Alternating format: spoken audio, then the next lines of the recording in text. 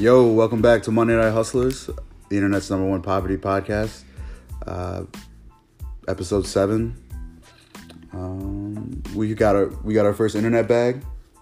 The boys got paid. Not really, but Close enough. yeah. Did we even talk about that? Yeah, we did in the beginning. It was short. Yeah, just like our paycheck. But yeah, we're back and had some food. Yeah, today on the menu with Chef Hamden, we had some delicious oven roasted chicken thighs, spiced just right. They came out real moist. We let them marinate on the stove after they popped out of the oven. 425 for 28 minutes. If anyone is interested. There was also some roasted potatoes sliced up really thin, and then to top it off, we poured the chicken grease that was sitting at the bottom of the pan over the potatoes to give it a rich, crispy, and delicious texture. I think Waleed, recipe will be posted on our website. Maybe I'll change the new cover art of the podcast. But yeah, I didn't get a picture, but next time. But yeah, on today's episode, we talked about mental health.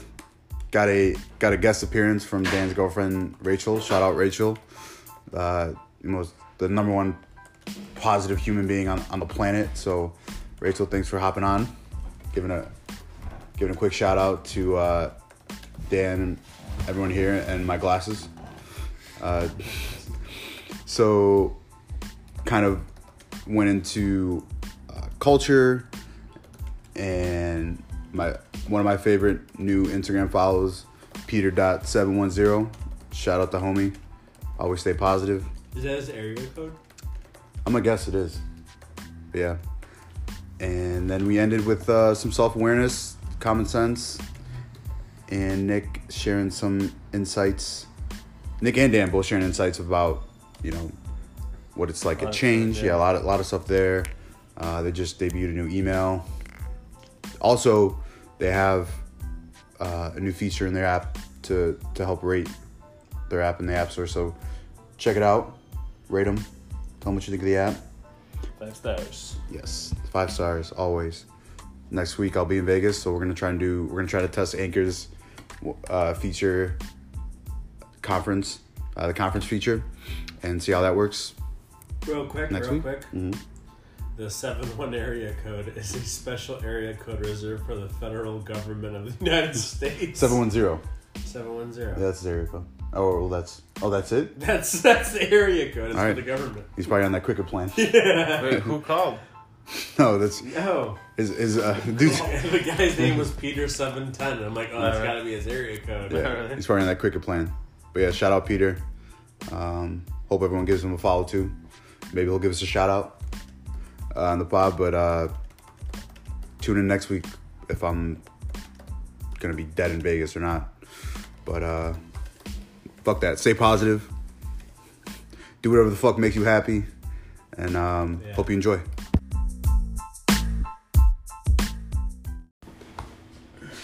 All right, yo. Episode 7. The date is Monday, March 18th, 2019.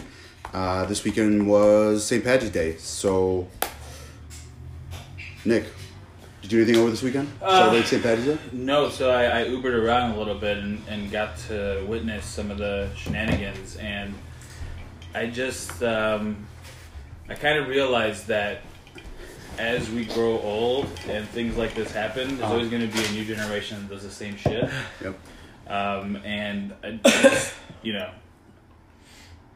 at this age I don't get it, but back then it was a blast. Yeah. What do you mean, getting shit-faced? For Yeah, it's getting shit-faced and being ridiculous. And I missed the... I literally saw a little person dressed as a leprechaun. I literally saw that. I'm like, no way. Did you pick him up in an Uber?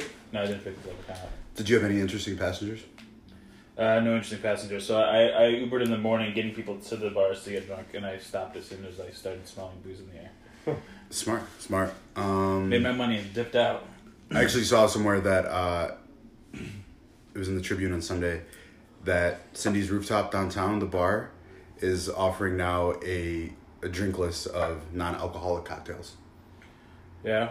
Why? Do you think our society is moving towards like seeing alcohol as a bad thing again? I kind of think so. I was actually it was so weird. I was talking about it on Saturday because I was out. I was at Old Town because a friend was visiting, and he's a Michigan State alum, so he wanted to see the Michigan State basketball game, and the homie Kent, our number one listener, shout out you. It's okay, Doug. I feel like no one's an alcoholic these days. Yeah. So, because I was telling him, I was like, I think all these vices are gonna die, like gambling, drinking, smoking. But we walked through Old Town, and there were plenty of people still drinking, all the young kids. But yeah, I think we're getting our generation a lot smarter. It might also be just us growing older and not getting as shit faced anymore. Mm-hmm. So we're not exposed to it as much. But like these bars aren't dying; they're doing fine. But I think there's like a lot more like thing. You know, the internet obviously is very popular, but like you're seeing a lot of like stories that like sometimes highlight the worst parts about drinking more so. Like everything is just accentuated now with like the internet. So that's true. Yeah, I still think kids will be alcoholics for sure. Like, well, I mean, they say I mean, binge drinking is not something that has subsided, like percentage-wise, statistically speaking. Yeah. I understand. Maybe it's dipped a little bit, but I mean, part of college culture and just young people, I mean, so pervasive in culture in general. I missed. Especially in the age of, I'm sorry, I don't mean to interrupt you, but in the age of Instagram and everybody living online, and that's how so many people get their version of their life out is by, oh, this is what I'm doing on the weekends, you know, doing beer bongs and, you know, with, like, what is it, the Bills? Like, they do the Bills Mafia, yeah. Yeah, they body slam each other through tables while everyone's boozing. Like, that kind of behavior is what gets notoriety. So I mean, we seen that shit when we were at Western Illinois. Like, oh, yeah. So but I'm like, saying, I mean, we had Facebook and stuff, but it wasn't there was no Snapchat. We didn't have smartphones. There was no influencers, you know? Yeah, for sure. So Dan, what you I think it's still relevant. Oh yeah. The drinking, it's just we're not. Well, I mean, as more weed gets legalized through country or states, I mean, I think there might be high. Yeah, exactly. I think there'll be a dip in alcohol. I think even like weed is gonna die too. I think that'll die too. It won't be like as cool because it's legal. Yeah, it means everyone's going to be doing it. Oh, you think so? Oh yeah. Okay. That goes into our later topic, mental health. All right. What'd you do this weekend, Dan? I did have 2 tree Irish car bombs, but that's because my buddy brought Guinness and knockoff Baileys to the crib. Knockoff Baileys? Yeah, it was called O'Connor's. Never seen it in my life, but it was pretty good. Did you get a bad hangover from it? No, it was fine. He just invited him over, and we're just chilling, and he brought some Guinnesses. He's like it's St. Patty's Day, got a taste for them, and they were delicious. But nice. We had a couple drinks, kicked back. Okay. All right, so I guess that's our recap from this weekend in St. Patty's Day. Obviously, I think Chicago celebrates it better than almost any city in America. Ashley was saying, it's like, I'm surprised at how hard like Chicago parties on St. Patty's. It's like a very Chicago on the thing. news this weekend that said something along those lines. Like even Boston's got a larger Irish population. McGregor was at the Irish parade. Yeah, he was. And he's like, in Ireland, we celebrate St. Patty's Day on St. Patty's Day. Uh-huh. And he's like, here, you guys celebrate it all week. Uh-huh. So, I mean...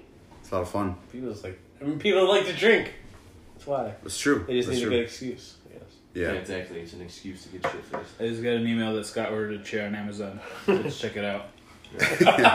All right. Just one chair. The wish list is here. The wish list. Oh, this is the most gamey chair in the world. Look at it. It's a computer. Computer/gaming chair. Okay. That's pretty dope. Gaming chair. Yeah, so that's something. I'm eventually. I'm gonna take Nick's Amazon and I'm gonna create a wish list. It's gonna be called Dan's Wish List. It's gonna be a new segment. So if you guys just want to order stuff off of Nick's Amazon and make him pay for it. Oh, dude, I found some other good stuff that I wanted to get. That's just ridiculous. That is, I mean, it is something that's becoming like a reoccurring thing on this show. So someone's always buying something. we're gonna make a fucking something out of it. So when we get our millions and millions of listeners, then they're just gonna buy all our wish list. Yeah, we'll start buying those mystery boxes and talking about them. Yeah. Like they do. We'll open it up. We'll do the YouTube clickbait, like the shop, like, oh my god, this got sent to us. But yeah, all right. Scott got a game. Sure. Dan, your girlfriend is FaceTiming. Oh god. Do you want to have her featured on here?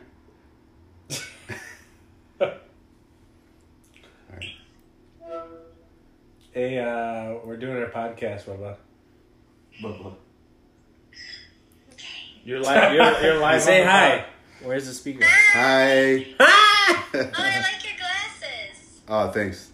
They frame the face very nicely. Yeah, my fat face. Did you want to add anything to the podcast? Well, I just think that stay in school, ladies. Don't do drugs. Education is powerful. Good night. All right, I love you. I'll text you soon. Good night, Rachel. Bye. Good night.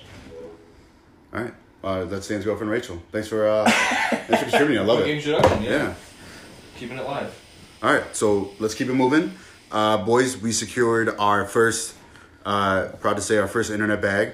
I don't know, whatever you guys, would you count change getting payments in an internet bag? No. All right, good. I thought, by definition, a bag was supposed to be a large sum of money. Got it. Yeah. No, we secured the bag.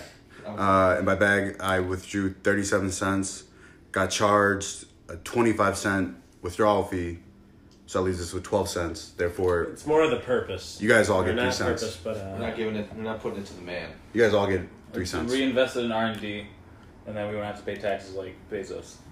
Okay, I'm done with that. You can put me in touch with your lawyer. I won't pay him until we start making a profit. Yeah. Yeah. So, congrats to all of you guys and your hard work.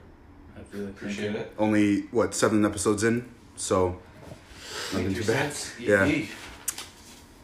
And so our next topic, we're gonna get into mental health. So Dan, Scott, you guys wanted to talk about this?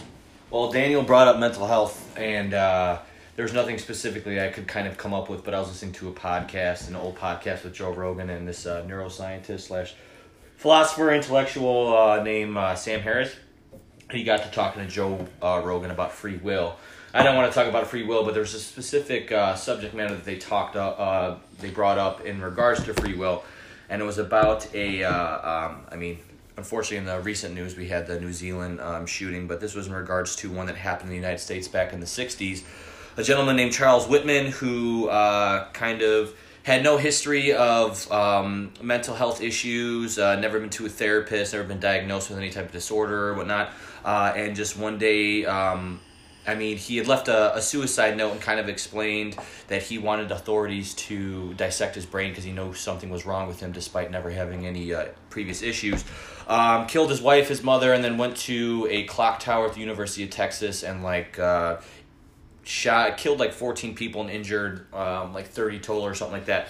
And after they dissected his brain, it was shown that he had a tumor in a specific part of his brain that caused all these suicidal thoughts and just aggression and this desire to kind of hurt people.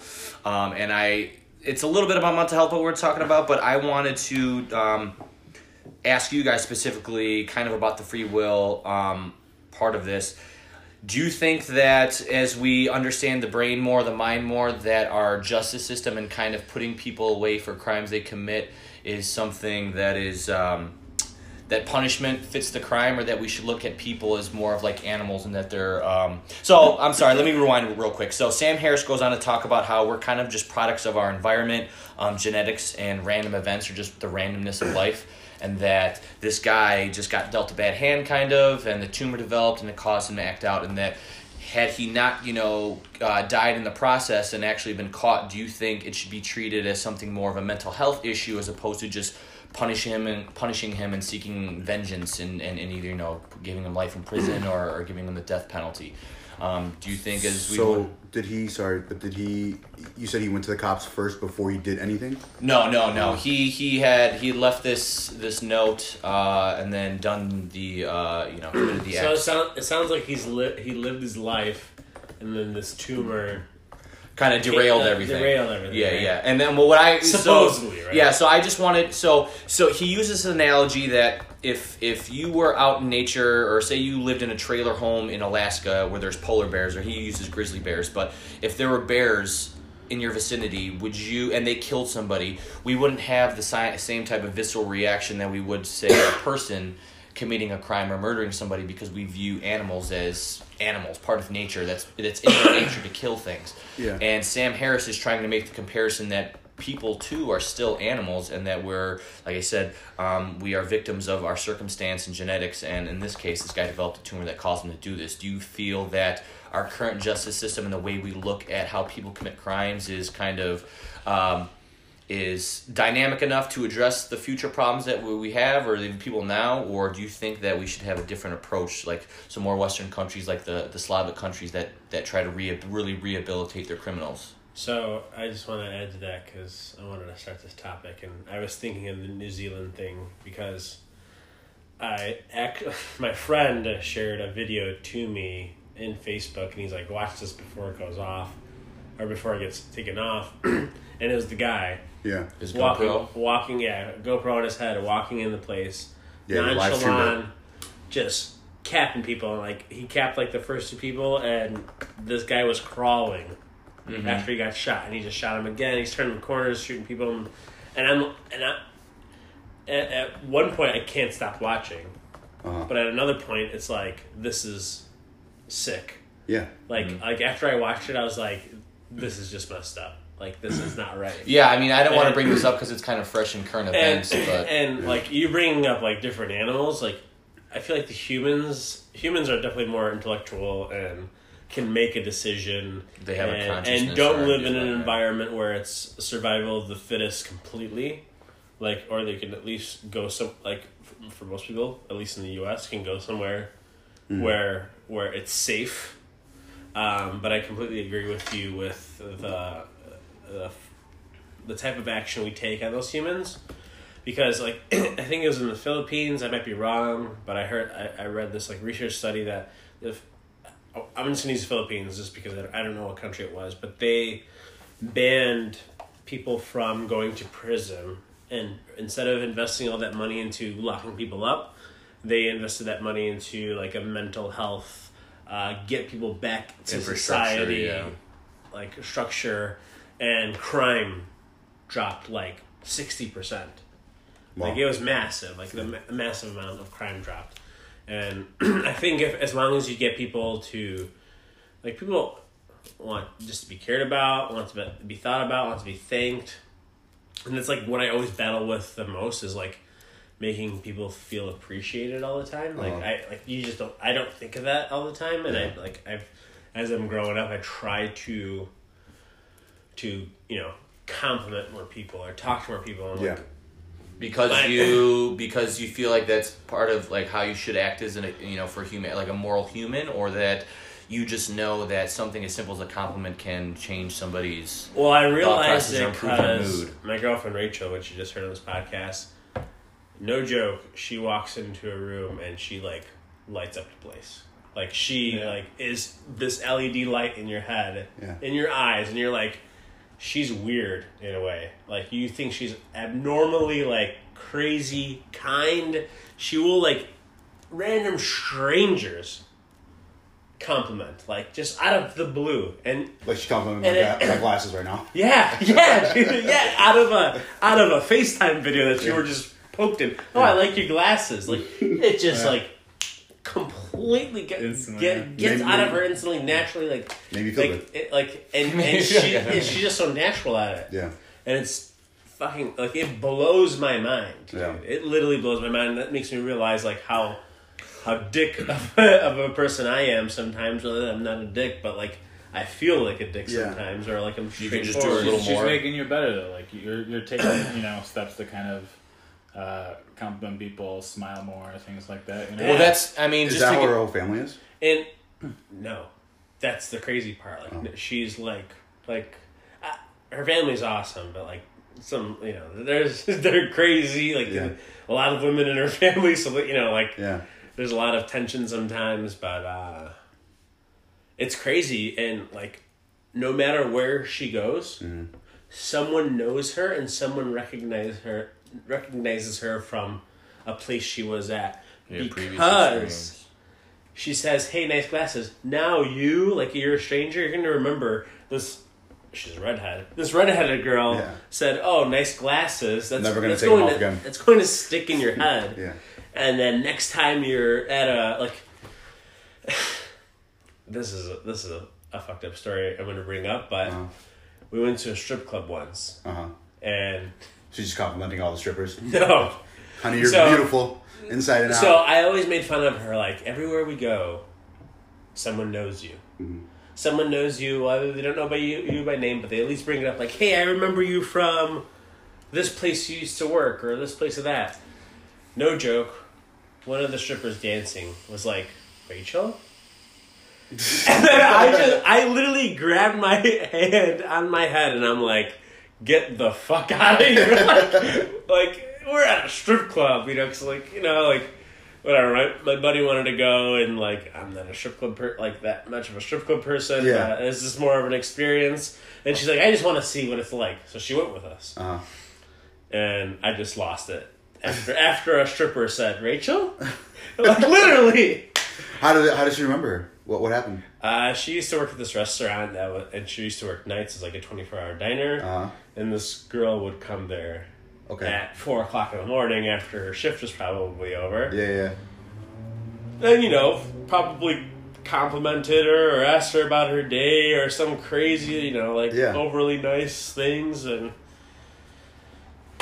Yeah, no. I mean, it was crazy. But I think back to the mental health and back to, I think people just need to know that you appreciate them in whatever way, because everyone has got a special talent, I think, in my eyes. And it's like, you have to, even if it's your boss, and you, look up to them, compliment them, or say something nice to them, or let them be them. Or if it's someone that's supposedly a coworker, or, a younger kid, or, So do you think these troubled people, you think they don't have the supporting cast around them? I don't think they have the supporting cast, and I think it starts spiraling down into whether it's hate of another pessimism and stuff like kind, that, or religion, or aggravation, and it's you look at some of these older people that are super racist in a way, or they stereotype everybody because they're a certain type. It's because they don't go out as much and don't get the feedback from, let's say it's a black person that says, hey, how's your day going? Or they usually just stay quiet and to themselves, and it affects people. And that's only one aspect about mental health. There's a whole other aspect about mental health about pressure of just being in society. Yep. Whether I'm not talking about all the people that shoot up, a church that happened in New Zealand. I'm also talking about going to school and competing with other students and needing to be on your top of your game, or just in general, even in your family, about having people appreciate you or whatever bullshit, and or just in your friends or social media. It's there's just so much these days, and that's why I wanted to bring it up, because I get stressed out, I get depressed, I have anxiety, Yeah, I mean, especially and it's grown in the last couple of years for me. Because of doing change? Because of doing change, yeah. And so how do you... I catch myself, I can meditate. You meditate? Oh, yeah. So I landed in the hospital for chest pains. When? And my doctor thought I was going to have a heart attack. When? A year ago. Holy shit! And you're younger than me. How old are you? Yeah, and he's like, I don't want to scare you or anything, but everything you mentioned is the signs of having a stroke. Oh fuck! And so I went there, and they're we think it's anxiety. So you're what, 27, 28? Yeah, I was 27 at the time. Shit, damn! I didn't know about that. Yeah, and it was after that, you started to meditate? I hate to say it, but don't give a fuck as much. Stop thinking about every problem being the worst case scenario. Yeah.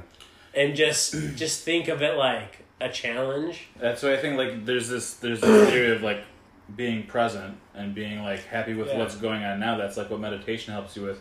But also at the same time, you kind of take a step back and look at the big picture, because you're dealing with everyday things, whether it's at work or with your family or whatever it is, and you think it's the biggest problem in the world. But you take a step back and you realize that you can make 100 mistakes a week and you're still doing amazing, right? Yeah. You're still living this life. You're still eating. You have a house. You have friends. You have all this stuff.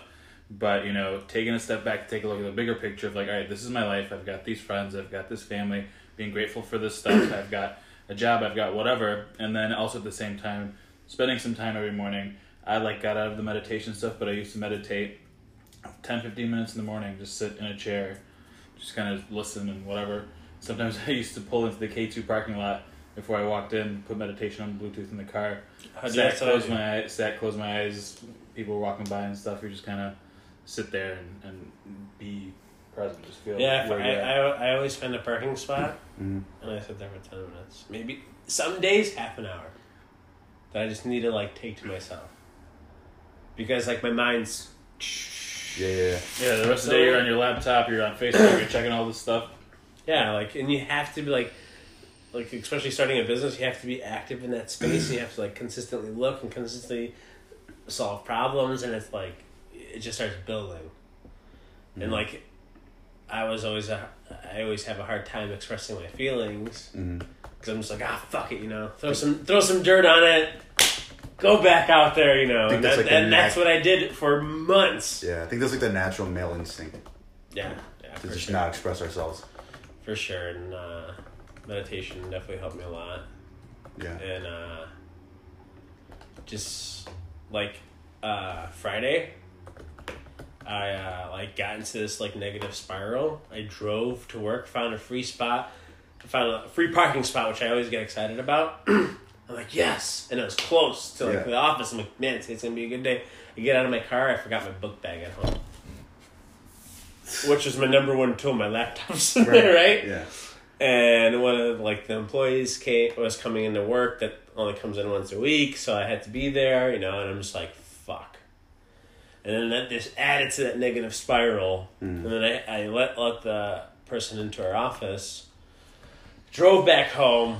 Decided to work from home because I'm like, I'm not going to drive another 45 minutes just to get back to the office. So I started work from home. Spiral continued. I started getting chest pains. I'm like, after listening to all these books, like, you know, like if you're not being productive, go for a walk, take a nap, you know, and then get back to it. So I went for a walk on this like track behind my house, and I was literally talking to myself. And then at the same time, I was like, I'm going to be one of those crazy motherfuckers that are talking to themselves while they're walking, and I'm just like laughing. But then I asked myself, I'm like, what's important? Why are you stressing out? And like the first thing I said, family, friends, my mom, my brother, my girlfriend, my friends. Like, I'm like, you have all that. Why are you mad? Like, that's why I ask myself, I'm like, what do you want? What is most important right now? Like, what is the number one thing to you? And like, that's when I said this, and this. And the first three things, my bucket was full. And that's why it's super important, especially for people that are like, that don't have that full bucket of just like the basics of, hey, I have a family. Hey, I have people that care about me. Or hey, I have, you know, a wife, dad, mom, brother, whatever. Like some people, they're fucking dead. Like, you know what I'm saying? Yeah. Like the dealership I worked at, one of the Mazda reps, the nicest guy I ever met. I thought he was a little weird just because he was like nice. So, like, he would get a hard on talking about Mazdas. He'd be super involved in the racing. He'd be like, every time we talked about like what the new developments came, he was like super like ecstatic about it. I just found out he was on vacation in North Carolina. A drunk driver hit him. He died. His wife left alone, and his buddy that was in his car both survived. The wife and the buddy survived. Damn. And I see a post like, oh, you know, this guy was a great guy, and they put a sticker on one of the concept Mazda race cars with his name on it. Like a decal. Yeah. Like in memory of him. Holy shit. And I just text all my old coworkers. I'm like, dude, what happened? And he's like, oh, a drunk driver hit him. Like, and that like just like made me think of like, dude, who gives a fuck about this problem? Or like this issue? Like, you started getting like more perspective on life. Like next Tuesday, one of us could be dead. Like, who cares? Like at the same time. Yeah. And that's why I feel like people are always they live in the moment, and that leads to financial struggles because they think about now, not later. You know what I'm saying? Do you think they live more in fear when they? Do you think you live more in fear when you live in the now, rather than they fear about the future? And they don't think about it enough, right? But they worry about, like, they take action about now. There's this so what makes me happy now? You know, right. Rather than if I, you know, like, I'm not, like, just to bring it back to finance, I'll save this $100, but this $100 can make me happy now. I can buy some new pair of Nikes because it's now. Instead of this $100 is going to make me happy when I'm 65. No one thinks that way. You and I had a discussion at Hops and Barley about instant gratification, how everyone seeks instant gratification, which is why it's so hard to save and all this other stuff. But I read this quote like 5 years ago and it's still in my head. It's like by this famous proverb, but it's like, when you live in the future, you're anxious. When you live in the past, you're depressed. When you live in the present, you're happy. So like, taking all that into perspective, you're gonna go through all these different ebbs and flows of like how you're feeling, but does that kind of contradict like Dan's like living in the now, or no? No, like when you're living in the present, you're happy. That's why people are always happy now. Oh, okay. Like they want to be happy now. That's why they spend what makes them happy. Like if you think about just what's happening here right now, you'd be happy. Yeah. If you think about what you got going on tomorrow, work, you'd be like, oh shit, I gotta do all these things. And if you're thinking about like, oh crap, I messed something up, I did something stupid when I was drunk last week, then you're like depressed or like sad or embarrassed, whatever. Yeah. Like you rarely feel any negative emotions when you're living in the present. Yeah. So I guess, kind of summarize, how, let's just say how should one go about life more? One, if you're ever on social media, do nothing but praise people and thank them for what they're doing and compliment them on what they're doing, because that 30-second video of, you know, doing an act or blowing shit up to entertain you or to fucking, you know, pull a prank on you probably took 18 hours of trying to edit the video the right way just to make it viral or whatever. Like, just appreciate it and share the good things, fuck the bad things. Mm-hmm. Hey, there's plenty of people are going to share only bad things on their social media. Be the rare people that, you know. I'm kind of see. This is where I'm very bad. Where I'm kind of addicted to reading the comments. Yeah, it's addictive. Yeah, it's manufactured. That's exactly why. A lot of them are just negative. And it spirals. Like, this is a stupid fucking video. Yes. Like, I used to get caught up reading a lot of YouTube comments and some videos. One was like a little kid like just like dancing on America's Got Talent, and someone like the top comment, like they got upvoted the most, was like, "This fucking kid sucks at dancing. I can dance better than him." It's like, yeah. See, that's like it's funny at a point. Yeah. But at the same time, that kid's probably fucking crying because he took the chance to go fucking dance on America's Got Talent, and you're sitting on your fucking ass in a couch being a lazy prick and saying you fucking suck, I can dance better than you, probably, you know. Yeah. Making yourself feel good. Mm-hmm. It's like, rather than making yourself feel good, make others feel good before you, and then... So why do you think it's so easy to hate than to praise, like, than to compliment? Because you're putting yourself out there when you praise. Yeah, you challenge it. You challenge yourself. You're defending yourself when you hate. Okay. Like, so same thing with, like, student loans. Uh-huh. There's these pages that are like, the student loan debt crisis. There's like that page. There's this one Facebook page. And every post they post is like, we're fucked. We're fucked. And then there's all these group of people these group of we're fucked people that like and comment and share, and it's like massive. It's crazy. It's like one post gets hundreds, if not thousands of likes, and all these like emotional comments like, oh, fuck this, you know, yada, yada, bullshit. It's because it's easy to hate the negative situation. Like, and then there's people like, oh, you took the debt out, you're responsible to pay for it. Okay, I get that too. Mm-hmm. But at the same time, let's just refocus the mindset. Yeah. And get past this hurdle and get to the next step rather than bitching, complaining, all this other stuff. Like, let's help each other out.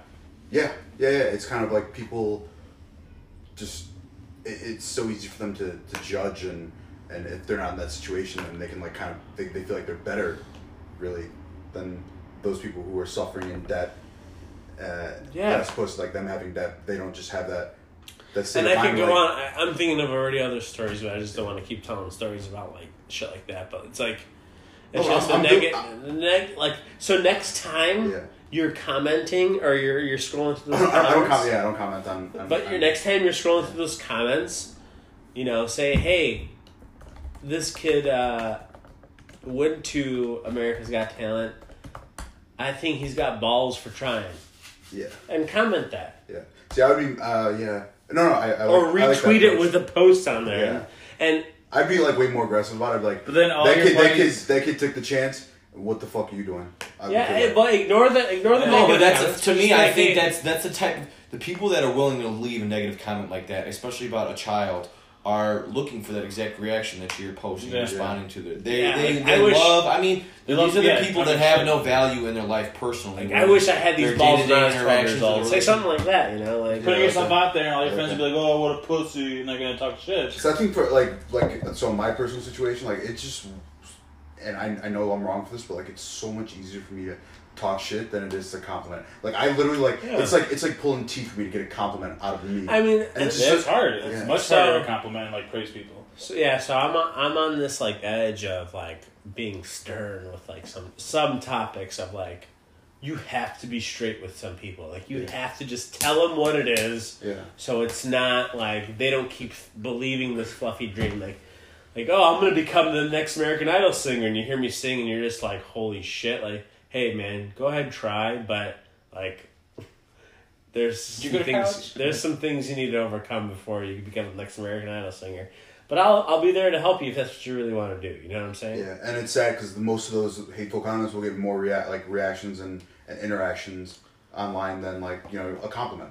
Yeah. Yeah, I mean, it goes back to like just journalism or just news in general. If it bleeds, it leads. If people are able to, if your response, I mean, like you said, what in your experience have you reacted with more emotion when something negative or someone has said something negative to you or something more positive to you throughout your life? Like like with Rachel's compliment, it was nice and it made you feel good. But if let's say a stranger walked past you and said those glasses are terrible, they're ugly, you make your face look fat, you would the reaction that would be generated, the emotional reaction out of you would be on a different level than the simple compliment would have. Yeah, I'd more likely to respond to that dude than Rachel. I mean, I love that she complimented me, and I just didn't know how to take it. I was just like, thanks. Yeah, you're just like, I still remember this one time, a guy randomly walking down the street. I was going back to my car, and he's like, "Hey, dude, man, I like your shoes." And this was like a year ago. I still remember that guy. I'm like, that's the most random act of compliment. Rachel does that shit regularly every day. But a dude to another dude saying that. Yeah. We'll be in a fucking Jewel line. She'd be like, "Oh my god, I love your skirt or your pants." Or I'm just like, "What?" I go in the car after I put the groceries in the car, and I'm just like, "What did you just do?" I literally tell her that. I'm like, I'm just blown away. Hey, Rachel for president. Yeah. I told her you gotta run for governor. Everyone knows you until they fire you. Like you gotta run for governor. I support. Yeah. But actually, I don't know. Did anyone else have anything they wanted to cover on that? Because it's a good transition in what I wanted to talk about with culture, and can you read this real quick? This is to Will at Core BC. Business software on the background, sending emails, but culture. So speaking of meditation Can I read this later? I'm sending it right now. You don't have to read it. Do you want to read it out loud? Is it loud? No, we can't do it. Okay, classified. But let me see. Nick, do you have your phone on you? I do. Can you pull up Instagram? So there's this guy on Instagram. He's he's probably a teenager. I think he's from California. He's got 100,000. I'm looking up. I'll look him up. So his name is Peter.710. And he posts these videos every day. It's literally the same 3 videos every day. It's a good morning video, a good afternoon video, and a goodnight video. Pretty much he just starts the video, he goes, the first one of the day is like, good morning. He's like, I hope everybody has a blessed and medicated day. He's like, remember, always stay positive. Fuck the haters. And yeah, let's get it today. And then he just takes a massive rip of a bong. And that's like my, that seriously is like my meditation. It's so weird. Like, and I just find just like. You want to watch it. You want to watch it. It's just so satisfying. Like, so I'm going to play this one. Where is it?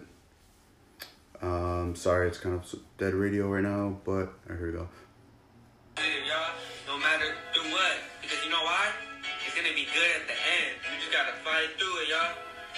I know, dude, there's gonna be struggle. If you want something, there's gonna be a struggle, but just fight through that struggle, y'all. Because you know why? It's gonna be all good, y'all. And at the end, we're gonna be like, yeah, let's get it. That's exactly right. Yeah, in the end, it's gonna be like, yeah, let's get it. Yeah, so that was from like one of his like Instagram lives, and then these are like the videos that he posts like 3 times a day. Good morning, y'all. Happy Friday. Hope everyone has a good day today. Remember, y'all, do whatever the fuck you want and fuck the haters. Yeah, let's get lit. And then takes a massive of his bong. Can you watch? Can you see the email I sent to Carolyn? And the points, I kind of like just like the way I've looked at those. But yeah, what did you want to say about that? That's just kind of like my meditation. Like he posts those videos 3 times a day, and I don't know. It's just something about it just makes me happy. I'm not much of like I'm not a stoner by any means, but I'm just like, this kid is just so simple and like, but he just says like the simplicity is key, and that's realistically that is your life. Yeah, be positive. Like, stop thinking it's so fucking elaborate. Yeah, stop thinking of all the people who bring you down. Do whatever the fuck you want. Have a blessed and medicated day. Yeah, do whatever makes you happy. Yeah, that's for sure. So I was thinking like context. What did you want to talk about in regards to that about culture? So yeah, I was thinking like when Monday Night Hustlers gets like a big as like a media mogul and conglomerate, I want to make this guy like chief human officer. Like the intro outro guy. Yeah, I want. Well, no. Hey, everyone have a blessed day. Yeah. So every day, if we ever get an office, we'll all come together for our morning huddle, and he'll talk to everybody. He's like, "Hey, good morning, y'all. I hope everyone has a blessed and medicated day. Let's get it." Yeah. It takes a until everyone starts ripping bombs and gets nowhere with their work. Yeah, by lunchtime, you still won't work as much. But no, yeah, just like shit like that. That's kind of like what I need in my life. Like some people like motivation in different ways, like getting yelled at. Like played sports my whole life. Coach is motherfucking you and like saying all this stuff. But like I'm definitely like to the age now where I'm like I don't need somebody yelling at me. And this kid's just like calm and just like very like passive about life, and I love it. I don't know. So I guess to my point about culture, what do you guys define culture as? And what do you guys define culture as? And how important is it in life? First of all, it's very important. And second of all, I hate the word culture because it's used in the startup world so many fucking times. It's just so annoying. It's like the word scale. It's just as bad. How you gonna scale? Yeah. Culture is something that, one, happens naturally at first, but you do have to maintain it, and you do have to refocus it, and you do have to, like, kind of squeeze it together sometimes to stick to the mission. Mm-hmm. Because people start straying away sometimes. Yeah. Not meaning that they're bad. I mean, sometimes you have a couple rotten apples in the bunch, but you have to just like, hey, this is our focus. Like, get back in this. This is like what we're doing, you know. But that develops that culture. But like, it starts from the top. Yeah. Like, I always had. So it starts with you guys. So what do you guys do? I always had managers complain in my previous jobs about this and that and this and that. I'm like, dude, you are the fucking role model that everyone's looking towards. Rather than browbeating this person, like, yeah, I understand a pep talk, like a get together, or like a you fucked up talk, like kind of thing. Yeah. But as long as you spin that around to like saying, hey, you fucked up, but like, let's take this back. This is what we're doing. This is why we're here. You know, like, and this is what you did wrong, but this is what we need to focus on. This is what you need to do, you know. And if that person, like, you know, if that person kept doing the same thing, obviously that's a rotten apple. But like, culture needs to have some type of attention to it. Mm-hmm. But at the same time, I don't think you could just manufacture it. No, not at all. I agree And with that. I feel like in the startup world, they make it feel like you can manufacture it. That puts a lot of pressure on, like, younger companies where it's like, oh, you know, you need to worry about your culture. You need to worry about your culture. No, motherfucker, you need to worry about making money right now because you're in a startup. And if you're worrying about culture when you're losing $20,000 to $100,000 a month, Mm-hmm. there's something wrong. And great, if you're Mark Zuckerberg and got $30 million or $100 million in funding, culture's important. But when you're not Mark Zuckerberg, like 98% of all of their startups, if not 99%, you need to worry about money. And in that money is like getting your team to worry about money and like, hey guys, we're going to make this money, but we're going to like do it in this awesome way. Yeah, but so how do you foster that though? I get like, yeah, your main focus is to make money, but you still have to kind of foster some kind of good, positive working environment. You have to have direction in a startup, right? You have to have a common kind of purpose and make sure that everyone's aligned with what you want to accomplish. In a startup, like Dan mentioned, yeah, people are pushing culture way too soon for a company. When you have a team of 7 people, you can't cultivate a culture. You could have like friendships or like you know, relationships, but like having someone focus on the purpose of like what we're trying to do or what any company's trying to do kind of drives that culture. Like, all right, if everyone like on the leadership team is like, this is our goal, this is what we're doing, you don't stray from that, people are gonna either like fall in love with the passion and the vision and the goal, and then kind of align with that culture. You have to make sure everyone's having fun, because like, and you have to make sure that people like respect and like want to work with you, because people don't leave jobs because of the job. People leave jobs because of the managers. And the number one thing to do is let people do their job. Well, no, don't fucking manage like obviously manage and direct them, especially in the beginning when they're starting, like put them in this path to success and let them fucking pave the road. Let them do their job and like tell them like, hey, why are you asking me this question? You know what to do. Just do it. Mm-hmm. Like unless there's like some crazy issue, like come at me and like we'll talk about it. We'll figure it out. We'll resolve this problem. But like for the most part of my employees, like I don't mess with them. Mm. Sometimes like even though they're working next to me, literally because there's 7 of us now, I don't talk to them about what they need to do until like the next week. Like, I let them just like, you know, develop their work progress or how they got to function, and then like the next week later, like, hey, what'd you do? Okay, this and that. We could probably refocus it this way and do this. Like, don't tell them that you did something wrong or like you did something right, but it's like, great, this is great, and this needs work, and we need to continue in this direction, and just like point them to the North Star, you know, and like one of the best like quotes I heard from one of these billionaires, like, I don't hire smart people to tell them what to do. I hire smart people to tell me what to do. Yeah. Like, just do it. Like, yeah, I know it's a business. This is what we got to do. Like, how do we get there? Like, this is why I'm paying you.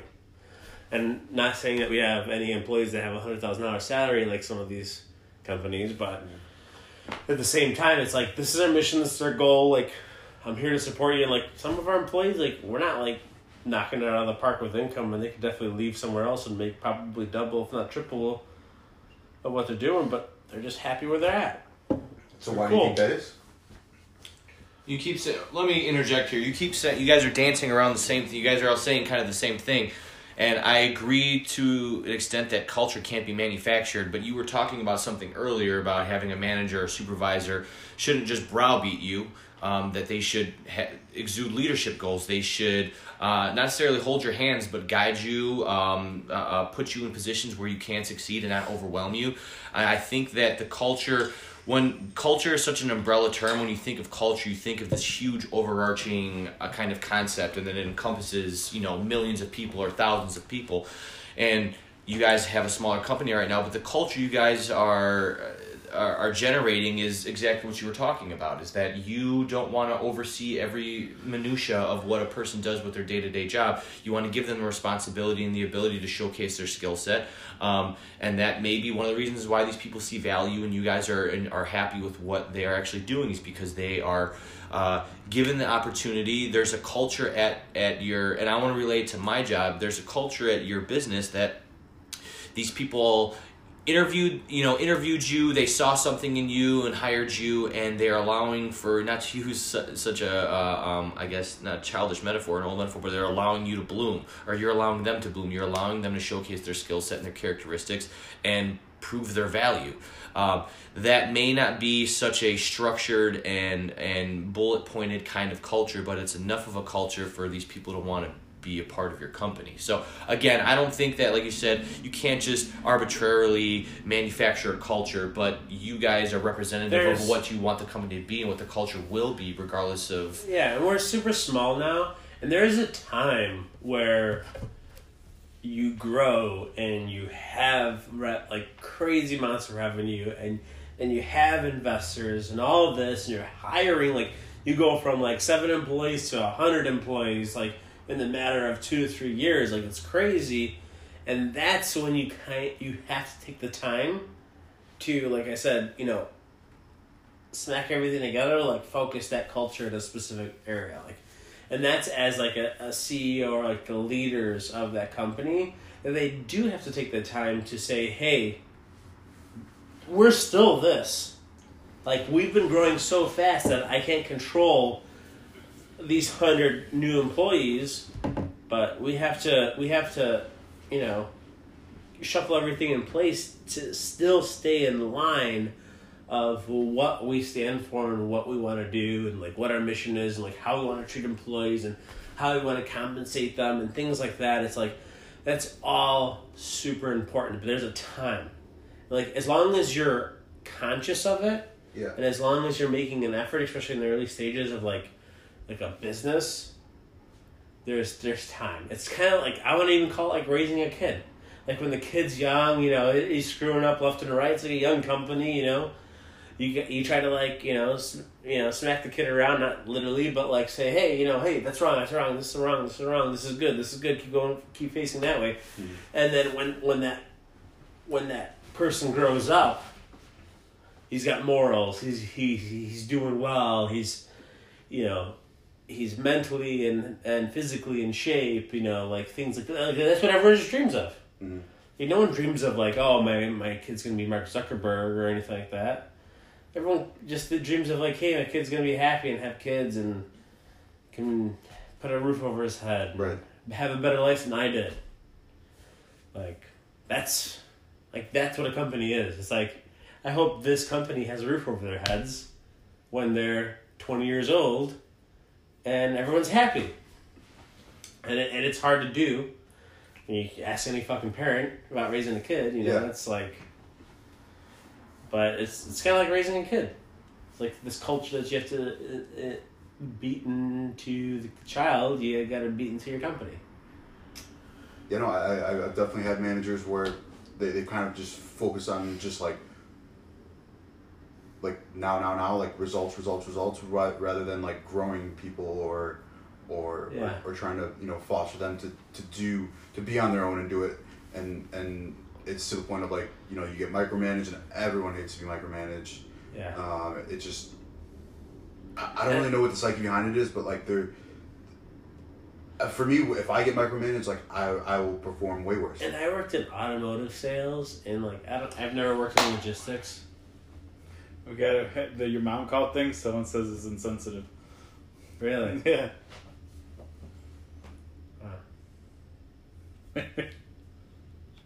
Bad culture there, guys. Bad culture. Yeah. Never. Yeah. So Dan and Nick debuted a new email, promotion email. You guys want to talk about that? Yeah, I mean, real quick, I guess. Yeah, so I mean, the subject of our email was like, "Hey, your mom called. She wants to help you pay off your student loans." And after I sent it, I was like, "Hey, do you think it might be insensitive if someone's mom's passed or something like that?" And that's exactly the kind of email we got back. So, gotta be careful, I guess. But you have a message them. Yeah, I'll follow up with them. Are they really mad? No, it's just very offensive. Came to make company from me. Insensitive to say, "My mom passed away. You need to rethink your marketing." Yeah, I guess. Yeah, just do an apology. I mean, so can you guys like resend all those emails? No, I'm not gonna do that. If we get like backlash, like crazy backlash, then maybe. Yeah. Or crazy unsubscribed or something. Yeah, but that's not. I mean, obviously, this person's mother. Right, yeah. It's a little heartfelt. Yeah, of course. So we're sorry to that person and anybody who gets offended by that. Yeah. No, I mean... Not Dan and Nick's intention, for sure. Right. Yeah, for sure. It was more of like, hey, your mom's always there to help you. Yeah. Like, when's the last time your mom called you? Like... Yeah. And, we're 28 and 30 years old. My mom still fucking calls me. Man. Hey, what are you doing? What does it matter? That was the best. It's like, where are you going? Out? Where? Outside of this house? Like, don't ask me where I'm going. I will say this, speaking of mothers, I think that's what I love most about my mother. She was never like a micromanager. She was never like, to your point, like she never told me not to do like bad things. She more like kind of like steered me in a way, but like kind of where I figured things out on my own. And I don't know if that helped me develop common sense on my own and self-awareness, but I kind of think it might attribute it to it. Well, yeah, I don't think a lot of parents give enough credit to kids. I mean, that was one thing my parents always talked a lot about when I was growing up, is that they wanted to, they trusted us as kids until we were no longer trustworthy. So if it was a situation where, in my experience, I never cut class from school just because I was afraid of getting I would have to go home and one of my parents would be home if I cut class, so I'd get my ass beat. But I think that we've lost a lot of that in our culture and society, is that parents don't trust their kids enough to make the right decision. I think that they're always worried that they're going to make the wrong decision, or if they do make the wrong decision, and somehow in the process they're going to get hurt. And I feel like a lot of those lessons that kids can learn in that process will shape how they make those choices in the future. So I feel like, we don't do, going back to what your mom said, I think that was kind of, maybe she had an outright sit there and say, hey, I trust you enough to make the right decision. But I feel like as a parent, that's kind of what the underlying idea was, is that I'm going to give you the tools, whether it's, she might not outright sit there and go through the 10 Commandments, but just all your life experiences and things that she's taught you up to a certain point, she feels like she's giving you enough tools to make the right decisions, and when you make the wrong decision, you have the wherewithal enough to learn from that mistake and be able to make the right choice. How did your mom raise you, Ollie? Did she give you the free bird? Did she let you off the leash? Yeah, I mean, there were times where she was kind of like, she would, I guess, stop me from going out at times, or like, she was a single mom technically. Yeah. But most of my life, it's kind of like I kind of just saw and experienced it myself. But you knew you'd get an ass whooping if something went. Oh yeah. That's the best parenting. Like, I remember walking to school in first grade. Yeah. And we lived in the hood. Yeah. And I walked to school. Yeah. Almost like alone in a way. Yeah. And I moved to my, the burbs, and my neighbor didn't cross a busy street, and it was freshman year in high school. And I just look at him like he's like of a different species. Yeah. And I think the best way of raising a child is just letting them learn, guiding them, and then just, I'm gonna keep saying smacking them, but just like, hey, you fucked up. Yeah, I wouldn't say my mom. This is like, yeah. My mom wasn't a serial child beater. She just, when I my mom smacked me in the leg. That's the only time she hit me. Yeah, you know what I'm saying. But really she would. That explains a lot. Yeah. But like, I mean, like, even not like, so if I had a kid and like, when my kid was in high school, so when I was in high school, my mom made me take the bus and train every day to school, and to take the fucking bus and train from where I lived to high school, hour and a half each way. And sometimes when I was playing sports, when I was playing football, wouldn't get out till like, what, Scott, like 6, 7 o'clock? Yeah. And then I had to take an hour and a half bus and train at night home. I don't think I could do that now. I wouldn't let my kid do that. I would probably have to go and like pick him up because I don't want. Well, I wouldn't want my kid going on the CTA. I don't know. That's just me. Because I know how shitty that was to do that twice a day, 5 days a week. Yeah, I mean, maybe that was something your mother consciously made you do that because she thought you'd benefit from that experience.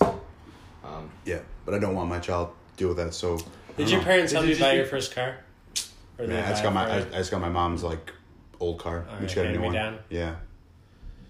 Yeah. I'm a true believer in like giving a kid like a couple $100 to go figure it out and find a car. But nowadays it's so much harder. But I'd say nowadays it's easier. I sold cars, so I seen that shit. I seen this lady that worked 80 hours a week. And she worked in she was one of like the producers to Chicago Fire. Mm-hmm. She's like, I work 90 hours a week. She just, I like gave her a price. She's like, okay, where's the paperwork? Let me just get the fuck out of here. Mm-hmm. And she spent $65,000 on 2 cars in a matter of 2 hours just to have her kids have 2 nice, safe cars. Because she made almost $200K a year or something like that. She made a good income. Mm-hmm. But she's like, just give me this. I got them cars. They can go do whatever the hell they want. Like, yeah. And I'm just like, you just spent, like, she bought like the fully loaded models. There are small compact cars, and I'm sure, like, I've dealt with people like get fully loaded like top level cars for their 16-year-old kid. But I just like, I didn't appreciate when parents did that. Like, I didn't have the room to talk, but like, yeah. At the same time, I didn't like when people talk that way. You know, it's like here you go. When really life not teach them a life lesson comes and slaps you in the face sometimes, and like by doing things like that early, I feel like because your kids won't appreciate probably what they have. Yeah, it's gonna be a hard hit, dude. Yeah, because then they know mommy and daddy can just buy another one or whatever. Put a band and if you're like a multimillionaire or something like that, like great, you buy your kid, like and they probably won't get a rough slap in the face, but like my girlfriend's like mother-in-law in a way, she is a lawyer, and she has this lawyer lady that her dad's like some super rich dude, mm-hmm. and she didn't know people finance cars. Like, she didn't know like people finance cars. Like, I thought you just walk into a dealership and spend $40,000-$50,000. Probably in her eyes, like $100,000. Like, she didn't even have any concept, and she was 30-something years old. Yeah, like, it's crazy. Like, what? That is. So we're coming up on the hour mark. We're gonna take a quick sponsor break, and we'll come right back. Yeah. All right, back from our sponsor break. Shout out to Anchor. We're gonna pick it up again where we left off, talking about self-awareness and common sense. This is also this is Nick's deep thoughts. So Nick's gonna educate us. Let's get a deep thought session. Yeah, let's get a deep thought, Nick. Deep thought session. So, 2 components here: self-awareness and common sense. I don't think they're necessarily related. Okay. So, when I think of common sense, I think not necessarily self-awareness, but just awareness in general. So being able to take feedback you're getting from external sources and doing something about it. Well, where self-awareness is more understanding who you are, mm-hmm. and understanding your traits, your strengths, your weaknesses. And, you know, one of the qualities of a good leader and someone that can manage people is the ability to be self-aware. So A lot of people are delusional. A lot of people think like even like people that are self-aware sometimes get To the point of where, like Dan said, I hire smart people to tell me what to do.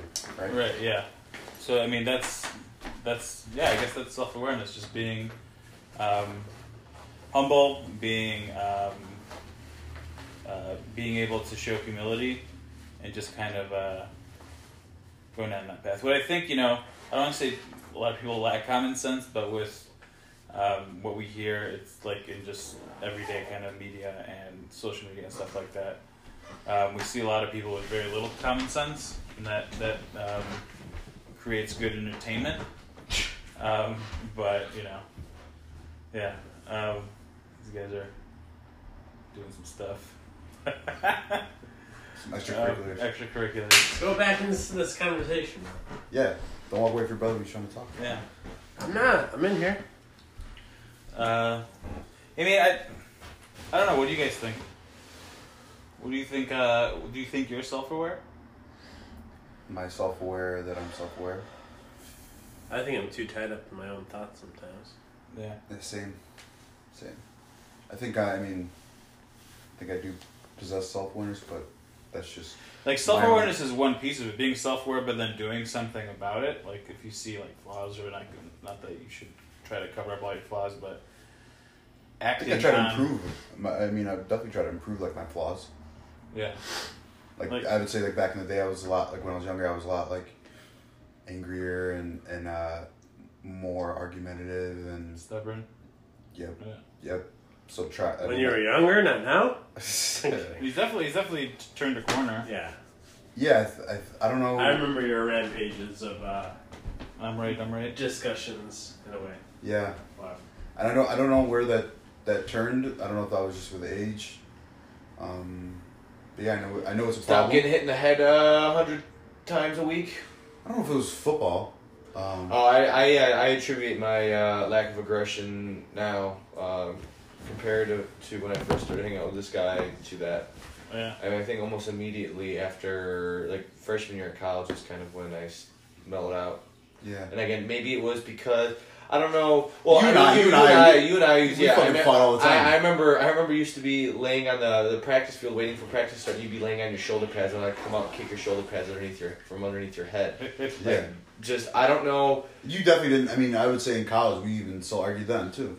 Well, yeah, no, we argued, but that I was just being kind of my intent was just to be a dick, malicious. I mean, it was I there know was that no. sound. Yeah. Oh yeah, I not that I disliked you, but I just felt that there was constant animosity between us, and I had to showcase that I had animosity for you. Yeah. But no, yeah, of course, in college when we got older, we still argued all the time. But So if I was getting into investing? I feel Where like the have you self-awareness. been? I mean, like you Yeah. said, It's like a year ago. Really? I think that you've gotten enough life experience and have been able to understand and that your That's what I'm aggression saying, and your One basis point. the emotional response that you have to things isn't justified. I mean, me, like I said, I'm one of those people that I hate driving because unless it's early in the morning or late at night where there's little traffic on the road, I'm just constantly MFing people and on edge. And I've learned not to say. and that's what I'm saying is recently I've been trying to just let things go. I mean, interrupt that invoked response, that someone cutting me off or someone driving, extremely slow. Normally I could feel my blood boil and get to the point where I'd want to lash out just verbally in my car, and now I'm starting to understand that I can interrupt that process and realize that lashing out is not it's not worth it. It's not worth the emotional response at all. Yeah, I read a tweet by a WWE wrestler. His name's Samoa Joe, and his tweet read, if I remember this correctly, was I measure a person's intelligence by the amount of emotion that is involved in their argument or their point, to where if you're letting your emotions get the best of you, then you kind of take away from what you're trying to what you're trying to get across, what you're trying to portray. Yeah.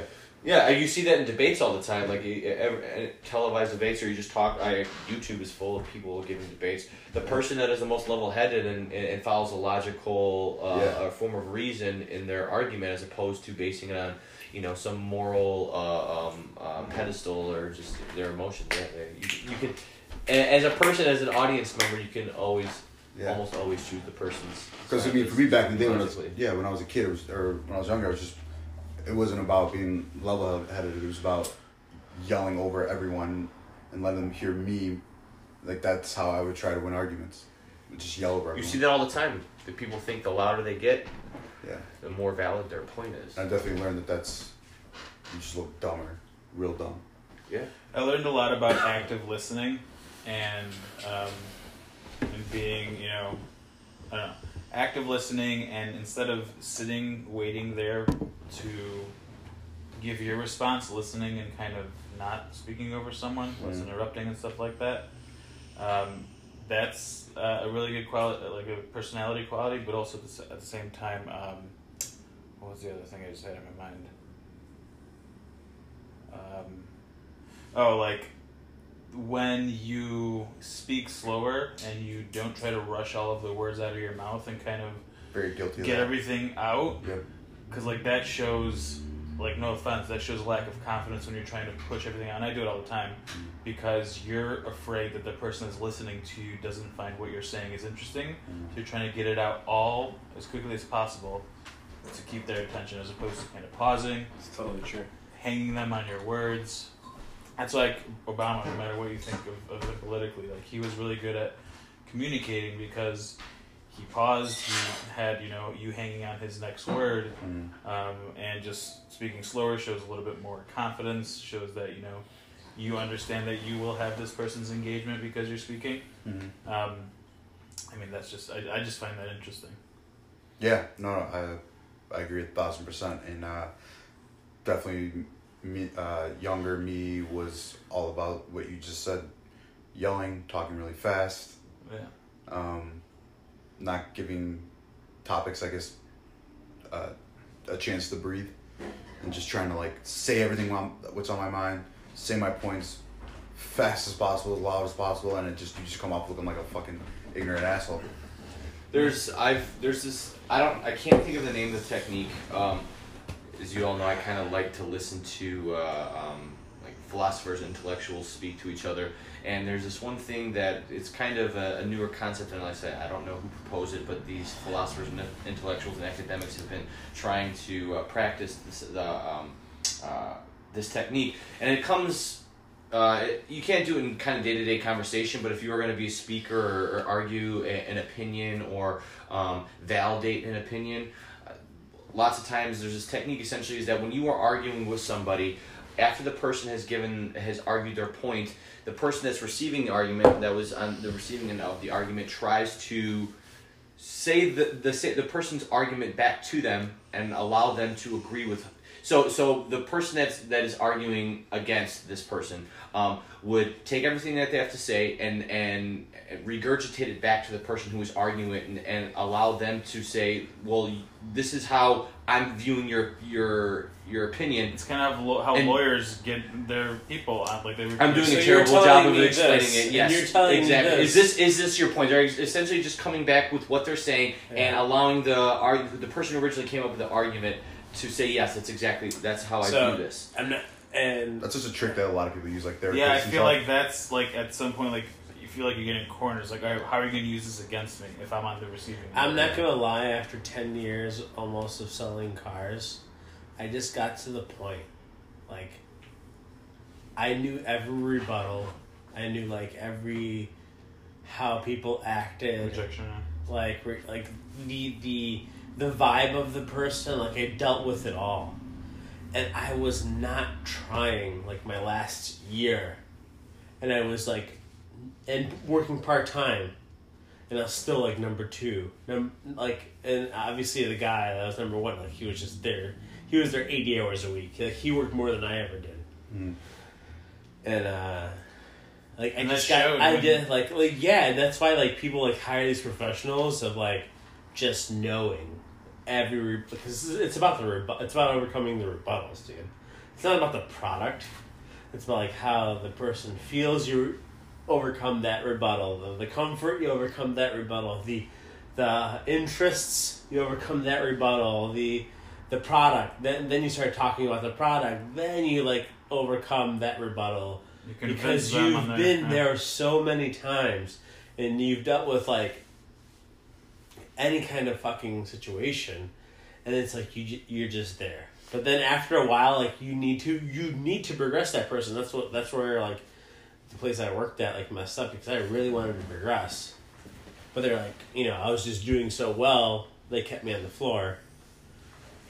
Yeah. And I like last year, I just remember like telling myself, I love this, but I hate this at the same time. It's like, why? Because I was just bored. Like, I don't want to say, oh, I was too good for my job, because no, it was always like frustrating at some points, but like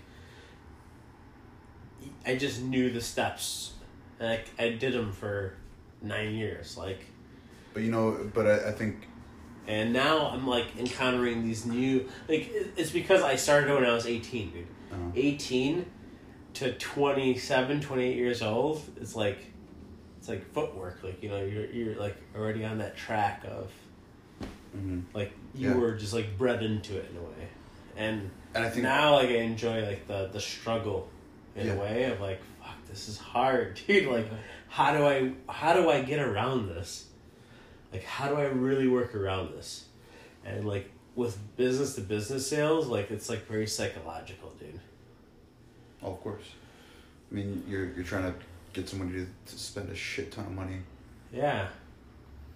Just getting them over that hurdle. And just getting them to respond, dude, in general. It's like, you know, that's like such a... But I think going back to your point of like you getting bored, and I mean, and I definitely understand where you're coming from about, like, not that you were too good for your job, but like you just didn't get the satisfaction because like you just, at the end of the day, I'm not trying to take away from car salesmen, but yeah, you're just a car salesman, and I think what you've done with change. More. Car salesman always look slow, but it's a fucking tough job. I'm not saying a lot. I feel like everyone should sell cars for a year after college or something. Dude. Yeah, like I'm not. Sales. Yeah, no, I'm not looking down on being a car salesman, but like, I think, and what you've done here with change is like, you are now like you're making this huge impact.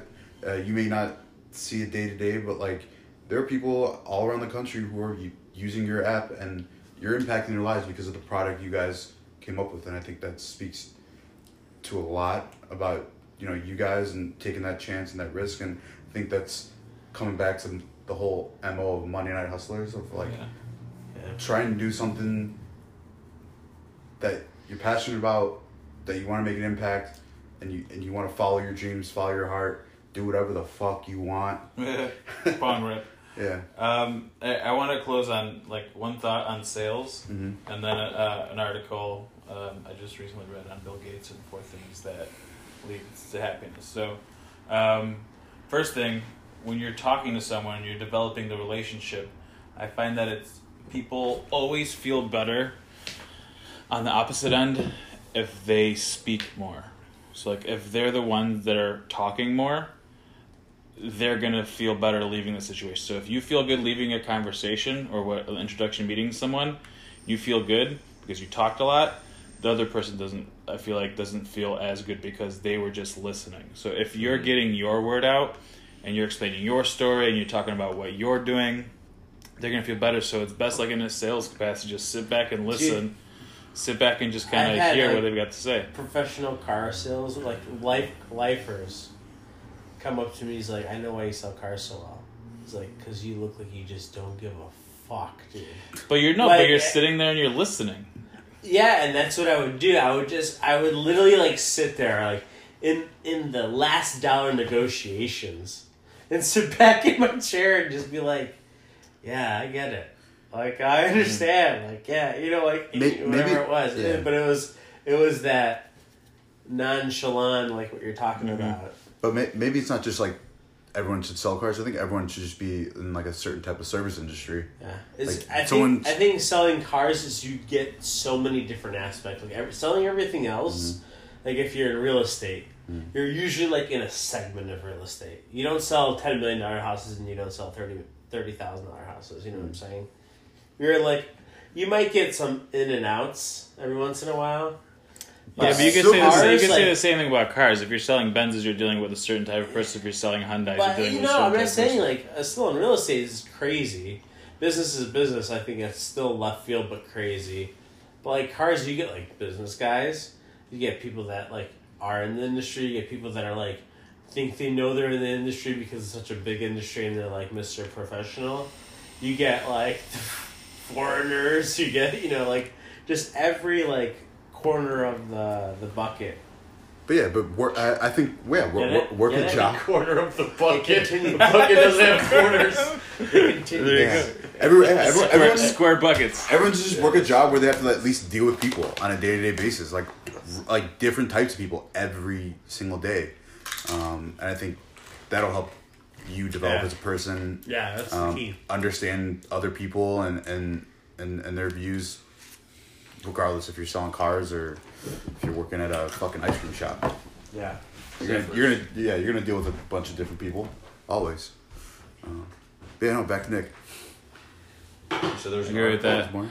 Oh yeah, I just wanted to close on this. So I recently read an article on Business Insider, and it's about Bill Gates and the 4 simple things that makes him happier now at 63 than when he was at 25. First thing is following through on your commitments. So I'm good. So speaking of that, I feel like you gain a lot of respect and you gain a lot of confidence when you follow through on your commitments. And I've always wanted to be the person that says, or when someone says, hey Nick, do this, and that person asking that question knows that 100% that thing's going to happen because Nick follows through on his commitments. And I'm not always like that, but I try to improve and make sure that I've been really bad, like at some points, like just with hanging out with friends, like yeah, I'll call you later, or yeah, like I'll stop by the shop with Syed or whatever. So yeah, I might come or might not, but like just saying either no or saying yeah, I'll be there, and then 100% that person knowing that will happen. Another thing you mentioned was having a mindset of giving. That kind of goes back to what Dan mentioned. Can I take a step back? I was just listening to my personal MBA book, and the guy was like, if someone's having a heart attack in the store and you say, call 911, everyone's going to assume someone's calling 911. But if you point your finger and say, you, call 911. Yeah, that's why like group. I don't like group texting unless it's for like fun. If I need something done, like do something, I send like, hey, are you coming to that specific person? Because I don't want to deal with like group text and like, oh, I don't answer. Like I rarely answer group text. Hey, text me back if you're coming. Like and you're explaining it more. Yeah, a lot less passive and more direct. Yeah. Having a mindset of giving, that talks to what Dan was speaking about earlier in terms of being grateful, giving compliments. Having that mindset, I feel like, will make you a happier person in the long run. This is something that kind of pissed me off because I don't do it, but treat your body as a sacred temple. So understanding that, this body that you're in, you need to treat it's a right. machine, Yeah. like the business. And if you're, drinking, eating, whatever, doing whatever, you're not going to be in top of line of what you can do mentally or physically. And the last one's being put family first. And I suggest put family and friends first. So that's the last from a billionaire's mindset. That's the last on his list? Yeah, the 4 things. So you put the first thing last? That was the last on his list. Putting family first. Putting family first was the last on his list. He closing out the article with that. Like those are the 4 things. That's the last thing that people are going to think about. It wasn't a ranked list. That's well thought out. It wasn't a ranked list. Oh, okay. But yeah, Still I see well what you're thought saying. out. Even if it's not numbered, it's even more well thought out. Yeah. Because I could see you numbering it and wanting to. Oh, this is number 4. Leave me on the last one. Does anybody else want to leave anything else? Can we talk about Amazon wish lists real quick? Yeah. Dan, what do you want? So I know I mentioned the $1,000 giraffe in earlier episodes. Uh-huh. The price has now gone up to $1,350. Got that Thanks to our mention. Uh-huh. I think there's a monetization strategy with this. bumping product prices. Get media attention and then just bump cut on the sales. Yeah, but that's kind of how Amazon makes their money. Why would they give you a cut? With other companies, though. I don't know. Yeah, no, I mean, Influencer marketing. all you listeners out there, when we create Dan's wish list, you should when we put something out there, buy it right away, or else You know the what price is even gonna go up. This would be a bunch of people with it'd be even $1,500 funnier giraffe. if people just rated it and we told them what to say on the rating, like it would just 15 ratings. Didn't like John Oliver or somebody do that? Like where they like respond to like. But like we'd have him say some weird shit and be like, "Yeah, this TV just made me want pickles" or something like that. Oh, do you remember the Amazon reviews? Those used to be like the best reads ever. I haven't found any good ones. Yeah, the $30,000 TV. I remember that one. Oh my god, that was dude. It's probably still getting comments. Oh yeah, it's like I bought this TV. Thank God it came in this huge box, and now I got something to live in too. Yeah, shit like that, or like I saved up for a down payment for the house for my family, but I decided to buy a TV or something like crazy shit. Yeah, good thing I got the box to live in. But yeah, well, and on that, next week I'll be in Vegas, so maybe we can test Anchor's conference app. Sure. And we can they have a conference feature, yeah. And then I'll call you guys from Vegas, and we can have an episode. And can you do it at the roulette table so we can play some bets? Okay. That'd be funny, yeah. But I don't think you can't have your phone out. Yeah. Yeah, but we'll just have Danny have it in his pocket, and he's just sitting behind you, and you can just have a conversation. Like AirPod in. Yeah, I could do that. Put it in your front pocket. Yeah. All right, well, we'll try to do that next week, and then I'll probably be just a very defeated human being. Hopefully, I don't lose. You won't. And we'll upgrade the fucking the pod.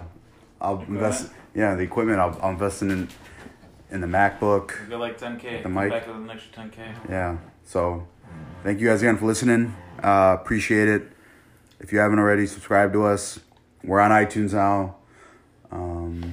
And yeah, we'll see you next week. I'll leave you with the big homie Peter 710. Good night, y'all. Hope everyone had a medicated weekend. Remember, y'all, stay positive. Fuck the haters. I got some Gorilla OG in this Megatope XL. Yeah, let's get it, y'all.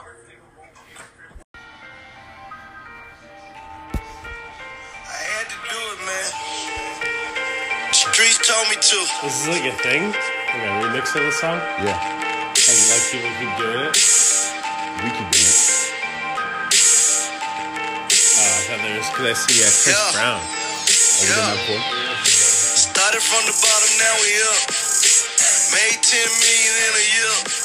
Still got niggas doing years. I can't wait for them to get home so I can put my niggas on. Sipping rosé in the club. My niggas smoking loud in the cut. Looking like money and I'm feeling like money, so I'm still yelling, turn down for what? That's a bad bitch, she gon' fuck. Still got them pistols on top. I don't like these pussy rappers, I slap their head backwards. When they see me, they don't even say what's up. Small world, lot of rap niggas fuck on the same bitches. Niggas really be bitches, telling bitches they business. Niggas really be snitching, go to court and be a witness. Niggas really be broken, gotta really be getting it out. Fuck a car note, nigga, I ain't paying that. Mansions over here, nigga, where you staying at? With your homeboy, you on your roommate shit. You ain't get no pussy shit, finna let you hit. You got to get your own crib, nigga, first. Condo or apartment might work. If you don't keep a fresh pair of shoes, you damn sure can't buy a purse. These whole paying attention, nigga, understand that. Lie all you want, but you can't Instagram that. I should get 100,000 likes. Only fucked a bitch once, but I burnt her head twice, nigga. Money nigga fall in love with hoes. It's 2013, nigga, anything goes. You know you can't trust a motherfucking soul. Too many lame niggas out here acting like hoes, nigga. Rich Chris nigga from the bottom of the mouth. Talking about me, I knock your bottom at your mouth. We ain't about doing no explaining. All my young nigga bout banging. Fuck a fuck nigga, what a real niggas at. Fake niggas should be what a real niggas at. CMG is what we claiming. Extended clip 40 is what we aiming. Bow.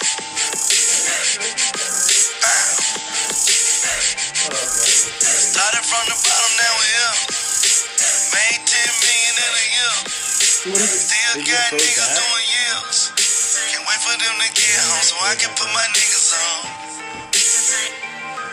I can't wait for them to get home so I can put my niggas on. Yeah, we started from the bottom, now we up. Made 10 million in a year. Still got niggas doing years. I am. Dogs and cats.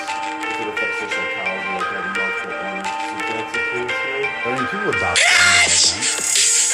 But Yeah, with the focus is on that have resource animals. Started from the bottom, now we up. Made 10 million in a year. Still got niggas doing years. Can't wait for them to get home so I can put my niggas on. I can't wait for them to get home so I can put my niggas on.